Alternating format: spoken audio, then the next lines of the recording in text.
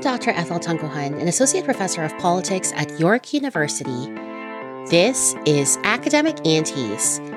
This week signals the start of the school year for a lot of us. And normally, this is a time of excitement. Even as a professor, I always found the return to school fun because it signals new beginnings. But for many of us, this return to school feels different. It feels frightening and confusing. After 2 years of the pandemic, it's almost as if many institutions have decided that all of the COVID-related measures that they put in place, including masking and vaccination requirements, are unnecessary. On top of that, COVID-related research extensions no longer apply, putting added pressure to go back in the field and publish. It's almost like many institutions want to make up for the lost time over the last 2 years, forcing us back into what was normal before the pandemic. Whatever happened to calls to be more humane and caring? You'll be hearing from two lovely aunties, Dr. Christine Alexander, or Auntie Christine, and Dr. Jennifer Mustafa, or Auntie Jen. So let's get started. As I have been every year since I started kindergarten in 1984, I'm excited about back to school outfits and new school supplies and meeting new people. That's Dr. Christine Alexander. She's an associate professor of history at the University of Lethbridge, and I asked her what back to school meant for her this year. While she was feeling excited, she also admitted feeling a little bit of trepidation. Despite what the Alberta provincial government and Ontario and many others and some university administrations are saying, the pandemic is far from over. So yeah, my partner and I, we caught COVID for the first time this past summer, and I'm certainly in no rush to get it again. I have to say, I don't feel entirely safe because the mask and vaccine mandates will be gone by the time I return. They were in effect for less than a year at the U of L. And, you know, Jason Kenney has recently been on Twitter saying, if you don't like those other universities telling you to wear masks, come to Alberta. There's no masks here. So... Oh, yes. But at the same time, luckily, I know the classrooms that I'm going to be teaching in, and they're pretty big.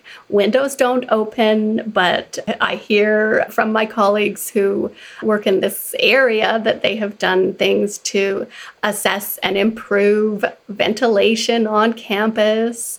But I did a social media post about this a while ago that I bought a portable air purifier with the idea that I would bring this with me to class and I would have it in my office. And I tried to claim it to a professional expense account, which I've used for buying binders and maybe I think a picture frame for something in my office, but it got rejected. And I've never had a claim rejected so quickly. Oh, I've had claims rejected. Don't get me wrong. But this one, and it basically just, I think it said, delete this claim immediately. This is a health and safety issue. If you have concerns about the air quality on this campus, contact somebody else. And I just thought, oh, that's how we're going to go? Because the terms of reference for this particular little pot of money is basically anything that will help a faculty member to do their job better and that will help them to serve students better. Yeah. And so to my mind, something that might make me and probably some of my students at least feel safer, might prevent us from getting sick, that will, in this changed world that we live in, I think that will help my students and I do our jobs better. I also spoke with Dr. Jen Mustafa. She's an assistant professor of political science at Huron College at Western University. She also talked about feeling conflicted. I'm actually excited to get back to work in person, but I also have some trepidation about how it's all going to work and how it's all going to feel. And I feel very much like a lot of people are really excited to get back to normal. And I would like to feel that way too. I just don't know that we're where we should be yet in order to feel comfortable getting back to normal. So I worry a little bit about that disconnect. It feels like a bit of a whirlwind. We only just got word over the last couple of weeks of what the pandemic policies were going to be at the Western group of campuses. I was happy that they're maintaining classroom masking. I think that's really important. It's an accessibility issue. And that was something that was weighing on me heavily because I have care commitments. I'm a sandwich generation kid, and that's become even more intensified just over the last year because I brought my parents back to Canada from where they had been living for the last 39 years, which is Malaysia. I didn't know that. Yeah. And my dad, unfortunately, he has Parkinson's. And so, he's fairly high risk. And my mom is also a bit high risk because she has asthma. So I was stressing a little bit about being able to be front facing with a group of unmasked students several times a week and then still feeling like I could be comfortable around my mom and dad. And then, of course, I'm a parent like you, and I have a daughter and she's going into grade 8. And when we started the Panini, as I like to call it, she was finishing up grade 5. So this is what you tweeted, August 23, 13.5K likes. Oh my God, went viral. I'm just going to read it out loud for our listeners because I think it was super powerful. For me, one of the biggest losses incurred in this pandemic is my once deeply held belief that most people, given the right info and resources, will work together to achieve common goals and want the best for one another. That most people understand that rights come with responsibilities. So you tweeted that, Auntie Chen. Why do you think it resonated with so many people? I mean, I was having a bad day.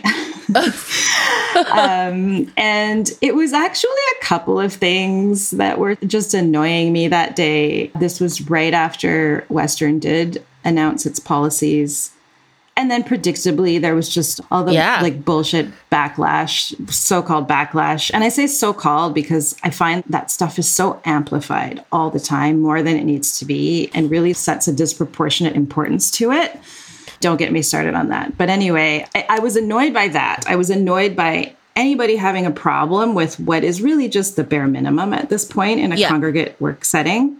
And then I think this was also around the time when there was discussion of the student loan forgiveness in the United States. Oh, yes. And I was just so grossed out by the sort of obsessive need to talk about fairness in the context of forgiving people's student loans. And it just made me angry. And I just felt dispirited. And I think there was I don't even remember, some other thing that sort of went on. And I was just like, I like people. My husband always said that about me. He's like, you really like people. And I'm like, no, but I dislike a lot of people. And he's like, no, but you like people. He's like, you like people. Like you have an optimism about people. And I'm like, well, that's probably true. But I have to say, I don't know anymore how much I like people. I'm sad about it. And I think that's what resonated. I think a lot of people who had that optimism at the bottom of it all are just feeling it get chipped away. Yeah. Absolutely. I think in relation to the loan forgiveness thing, it was appalling to me to see the number of tweets people had about, well, I didn't have to pay that, right? And it's like, actually, when you were in university, college was tuition was much cheaper. And in relation to the COVID mask mandate that Western implemented, I was actually super disillusioned too, because I saw that Western was going viral. And just the number of this is anti-freedom and Western is blah, blah, blah, blah, blah. And I'm just like, why is wearing a mask such a big deal, right? We've been doing that I've been doing that for the last few years. Cynically, it's almost like they're saying that health isn't more important than the revenue that students bring. Yeah. And then there was the vaccine thing as well, which is that Western is keeping its vaccine requirement for presence on campus and then adding the 3rd dose as a requirement. At the end of the day, I do think that it's bare minimum, right? I mean, it's a congregate setting. I think that's what people don't seem to understand. I think a lot of the universities that aren't doing anything, they have a rationale, which is somewhat reasonable, which is, the health authorities and the government don't think that vaccines are necessary anymore for public settings, and they don't think that masks are necessary anymore for public settings. Ipso facto, what good will it do to instate those things on campuses? But, there is use, which is that it has a dampening effect. I mean, we could have a whole other conversation about everything that went wrong with communication and policy around things like what are vaccines supposed to do? What is masking supposed to do? But I think one of the biggest failures in the messaging, and this is sort of reflected in my tweet, is that there are things that can only be done if everybody does them. Yep. Or if everybody participates. So the response of, well, if you're worried about your dad who has Parkinson's, then just wear a mask. But it's like, well, no, I can only protect my dad who has Parkinson's if everybody in the classroom is wearing a mask at the same time. That's, that's where you get that exponential group effect of a lot of these social health policies. I think everything that you're saying makes me think you're also assuming the autonomous faculty member devoid of caring responsibilities, right? And we started our conversation with you saying, I'm in the sandwich generation, man. Like, I need to make sure that I protect, my parents, including your dad who has Parkinson's, and also your child, right? So it's these policies isn't just for individual faculty members, individual students. It's also about recognizing the communities they're in and the caring responsibilities they might have. And on that note, Western had one of the first documented community outbreaks associated with Western students, right? Oh. So there's a precedent there for the impact that a university population can have on the rest of the London community. Okay. If I recall, last year, when there was a lot of discussion about the vaccine mandates and things like that, one of the talking points was, well, you can't, in a city like London that swells by thousands and thousands and thousands of students come to London every year, and they have an impact on the community. Absolutely. What advice will you give faculty members, students who feel anxious about the return? How do you think they should navigate the year ahead? Well, the first thing I would say is I don't want to discount anxiety. I've also been a little bit annoyed by the casting of these concerns into the basket of anxiety because I think there are people who are legitimately experiencing anxiety about all of this, but I know I get my back up when people say, oh, I know you're anxious about going back. Like, I'm not anxious. I'm concerned. Yeah. I'm worried. I feel like I want to behave responsibly. Every time I see, we know that some faculty and members of our community are anxious. And I'm like, it's not anxiety, man, to be worried about legitimate things. No, I know. I hear you 100%. It's like, don't make it seem as though I'm just being paranoid here, right? It is a legit concern. Absolutely. Absolutely. Which is actually my first piece of advice, because I feel like a lot of people who are more concerned than the baseline of everybody else's seeming kind of position on this, I want to say, you're not being ridiculous. I want to validate that. I want to say that, there's always been somebody who sort of like lurks at the entrance of the cave and looks out for the saber-toothed tigers while everyone else is in the back having a party and finger painting. Yeah. And I just feel like, society selects for that there are going to be some people who are like, oh, I don't know, man, like maybe we should be doing things differently. And then you hang back a little bit and you watch and you have concerns. Don't feel bad for maybe being the only person who wants to wear a mask at a meeting. Yes. Or an event. It's very hard, I understand, for a lot of people to advocate for themselves in an academic professional setting, because so many of us are in either precarious positions, pre-tenure positions, or there's just interpersonal stuff that you have to navigate with colleagues. But I think it's important to advocate for yourself or your students or your colleagues where you can. So I know there's this sort of throwaway belief that students are young, they're healthy. This is really about professors. But, I've had students directly tell me that they have a mom at home with cancer, for example, or they are themselves on medication that suppresses their immune system. And we can't assume that we don't have students like that in our classrooms, right?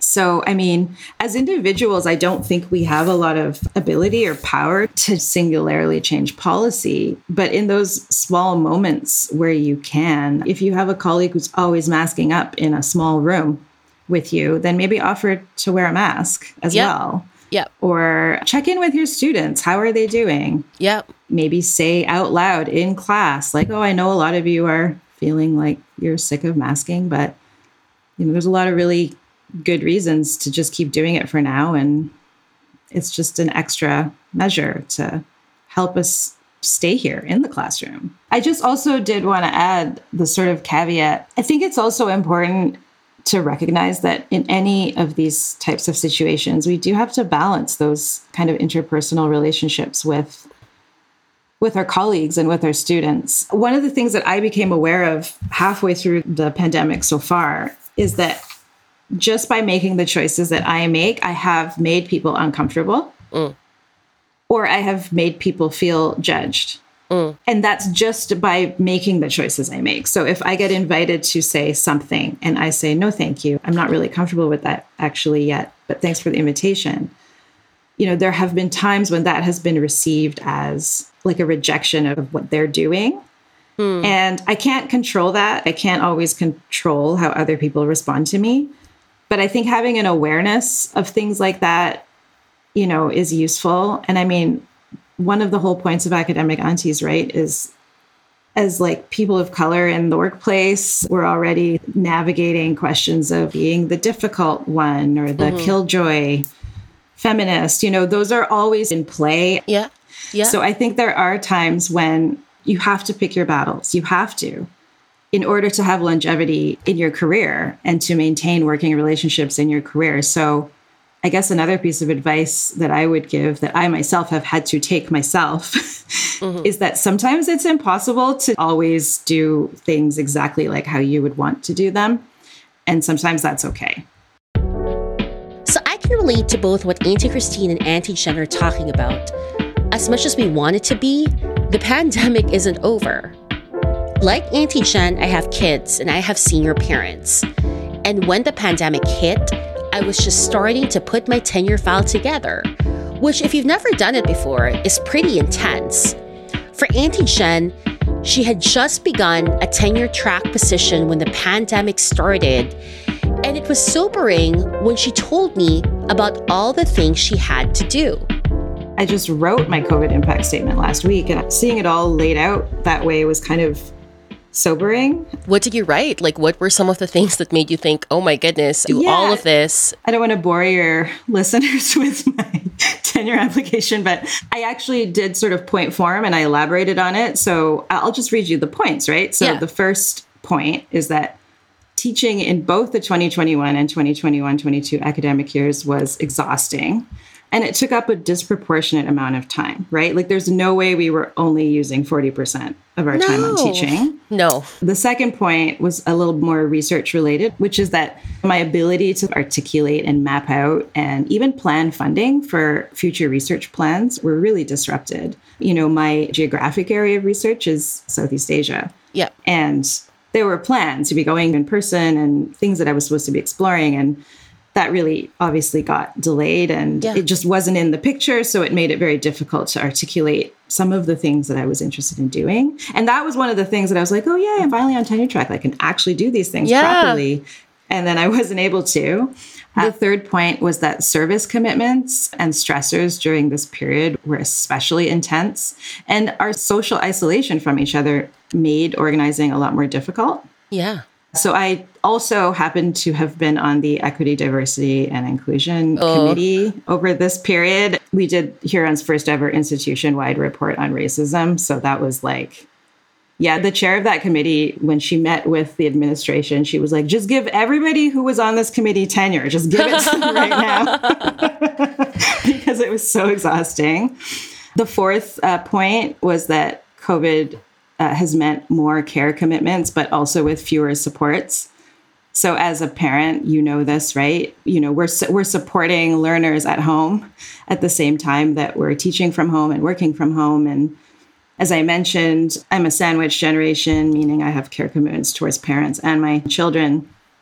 And I have a father with some health issues. And then on top of that, we don't have the usual supports or hadn't had the usual supports like babysitters, daycare, cleaning help, or things like social time with friends. Yeah. Yeah. And then on a more sobering note, the final point that I made is that COVID has affected me personally, and I'm personally navigating some grief and some loss. I lost a very close loved one to COVID. She was in Malaysia, my cousin, my closest cousin, like a sister cousin. And I mean, I don't have to go into too many details, but the circumstances of her passing really reinforced the importance of COVID vaccines and community safety measures in congregate settings. Yeah, it's just been weird. It's been weird for everybody. And then I should say, too, that in the COVID impact statement, I still felt the need to explain that I'm nevertheless so aware of how extremely privileged I've been throughout the pandemic, right? In terms of my living situation, our access to healthcare, the socioeconomic status of my family, the ability to work from home for so much of it. And I think a lot of us have feelings of, guilt sometimes for even feeling bad. I think everything that you've just laid out there in your impact statement resonates, I'm sure, with a lot of listeners. It resonates with me. And I think seeing it all laid out hits you in the face in terms of everything that you've had to go through. But like, it's also almost a sanitized version in point form, right? Because it's like, it's packaged really well, but you're like, actually, the reality is much, much messier, and it's messy, more stressful, right?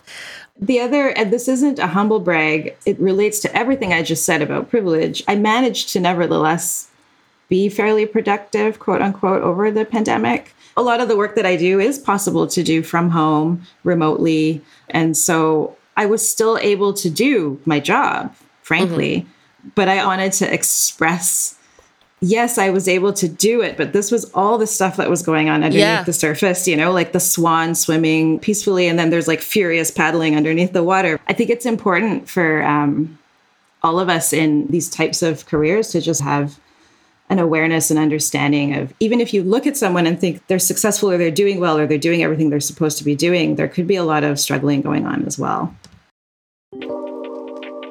I suspect that for many, Auntie Shen's experience is not that uncommon. On top of that, we all had to develop whole new ways of teaching in hybrid settings on the fly, usually without institutional support.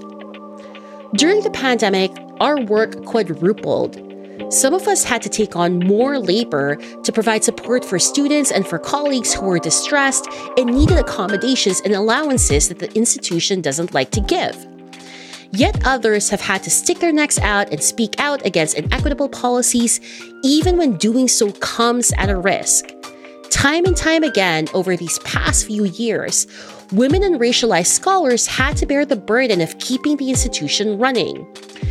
And I worry now that this labor of doing so much more than our contracts is just expected. This is now just part of our jobs. I asked Auntie Christine about that. I ask her, is this now our new reality? Oh, Auntie Ethel, I think that's a really important question. And I think that on the one hand, absolutely. I fully expect to be in meetings in the next several months where faculty are told, essentially, that this is the case. But I think on the flip side of that, and this is something that I've been thinking about a lot and has been in the news a lot lately, this notion of quiet quitting that seems to be taking over the world, where people are basically just fulfilling the terms of their contracts, but nothing more. I would say that I have seen, in what to me felt like really gratifying ways, I have seen a number of my colleagues who were really pushed to the brink in mental and physical terms by continuing to work in these really straitened crisis conditions over the past few years, that I would say that I've seen a number of my colleagues stop and step back and think, that I can't do everything and I won't do everything, and basically sacrifice my well-being to make sure that the institution keeps running. I think that there are kind of two sides to that coin. I don't love the idea of quiet quitting because it's just doing your job. It's not quitting. But I think it also shows how normalized this expectation that everybody should be going above and beyond all the time to help their employer, just how normalized that is, where doing kind of the baseline things that you were hired to do is somehow equated with quitting. it's interesting that this discourse of quiet quitting has started to emerge over the last few weeks, with a lot of kind of companies being like, oh, watch out for your employers because they're being lazy. But on the flip side to that, as you yourself mentioned, it's actually workers seizing power back and being like, we're doing our jobs. You have always expected us to go beyond our contracts. Right now, the COVID experience has led us to realize that it ain't worth it. So we're not going to do more than what is required. Right? Absolutely. And I know, well, this is something that I had hoped that we were going to talk about at some point, and that you and I have discussed while having beer on the front porch a lot over the past few years, is this idea of divesting or of divestment as a strategy that could be useful, I think, especially to, early career faculty, but the question of tenure is tricky, but I think to everyone basically, but especially maybe equity deserving folks. Universities changed my life, and getting a job as a professor was a dream that I had. And I'm really fortunate that that dream came true.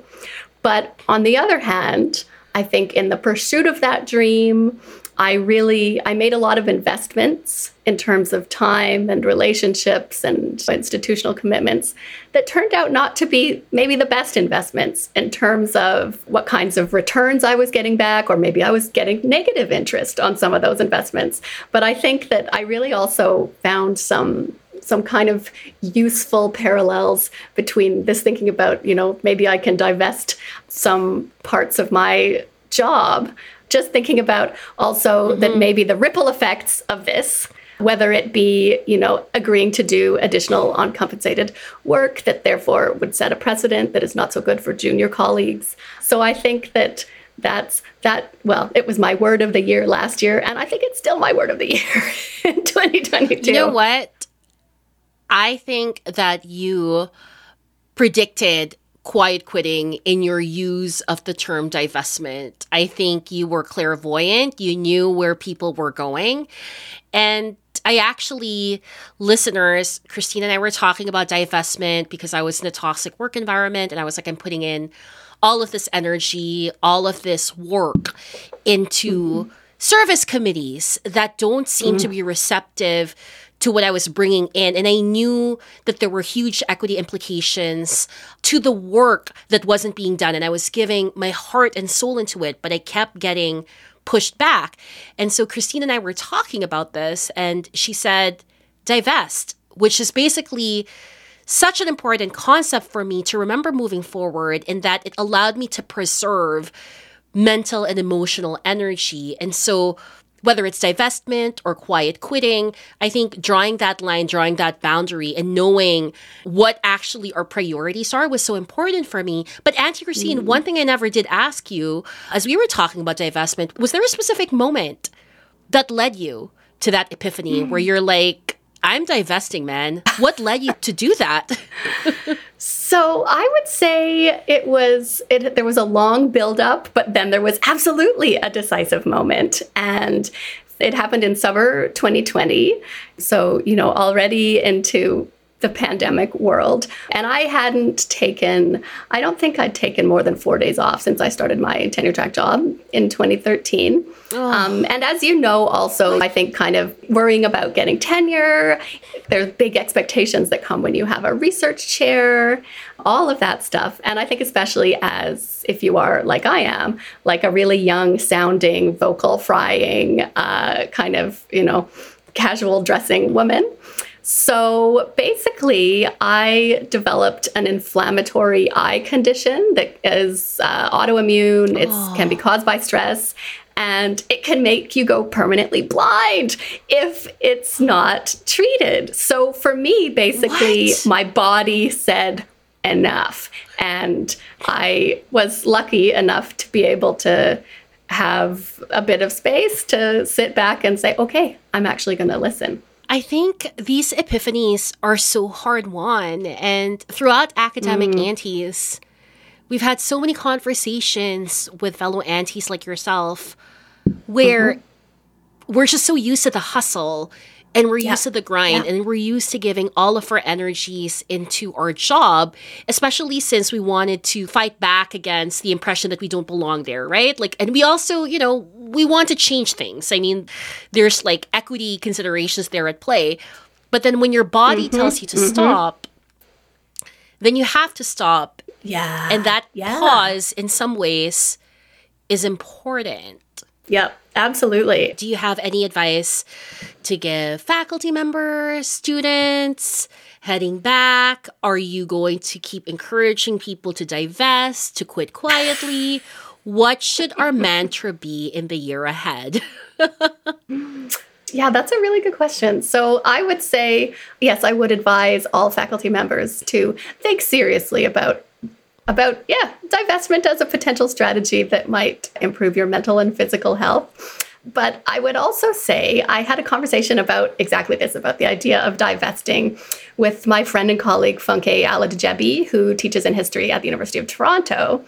And she suggested an additional twist on this way of thinking that I also loved. And what she said that she had done the previous year is that as you are divesting from the things that are, you know, costing you in all different ways, what will that allow you to say yes to? And so basically framing your no's and your withdrawing energy from different commitments, framing it in terms of a yes to something that you want to prioritize, something that you want to achieve, something that you think is important, whether it's in your career or your life or both somehow. So I'm trying to think of what I'm saying yes to this year. I think this is really good advice from Auntie Christine.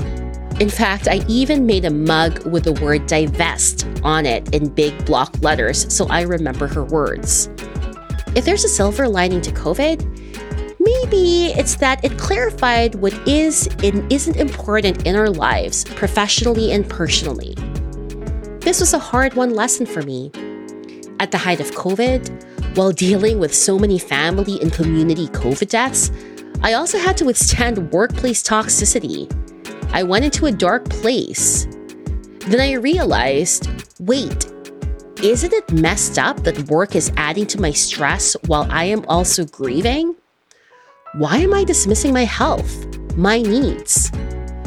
And so I realized that I cannot let the institution define me. To last in this work, I should only do projects that I find meaningful with people who I find meaningful. It took COVID to make me understand the value of taking back our time, of quiet quitting, of prioritizing what matters. And I truly hope that I don't forget these lessons. I hope, listeners, that you don't forget these COVID-related epiphanies too. I want to thank Auntie Jen and Auntie Christine for joining us this week on Academic Aunties. If you want to hear more from them, you can follow Auntie Jen on Twitter at JH Mustafa. That's Mustafa with a PH. And you can follow Christine at Christine Alexand. Check out the show notes for links to their socials. And that's Academic Aunties. Follow us on Twitter at Academic Auntie and visit academicaunties.com/support to learn about all the ways you can support the podcast. That includes becoming a Patreon supporter, which goes right into the production of this podcast. This week, a big shout out to one of our newest patrons, Shanti Fernando. Thank you so much for your support. Today's episode of Academic Aunties was hosted by me, Dr. Ethel Tunggohan, and produced by myself, Wayne Xu, and Dr. Nisha Nath. Tune in next time when we talk to more Academic Aunties. Until then, take care, be kind to yourself, and don't be an asshole.